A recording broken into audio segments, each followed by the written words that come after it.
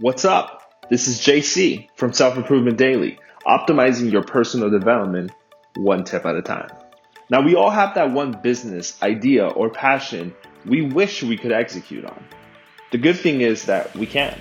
Now, I understand that most people work a full-time job or overtime at that, but here's a reminder. No, permission to understanding that 9 p.m. to midnight is still fair game. The most important factor to all of this is to start.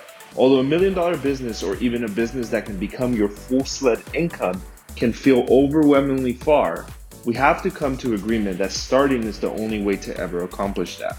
In retrospect, you might not ever get there, but putting in 3 hours a day for 300 days out of the year is going to equate to about 900 hours a year, or 112 and a half business days in which you work full time on your side hustle.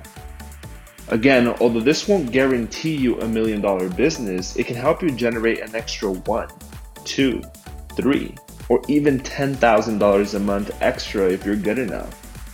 But it all starts with putting in the work. And not having enough time is equivalent to my dog ate my homework in the world we live in today in 2018.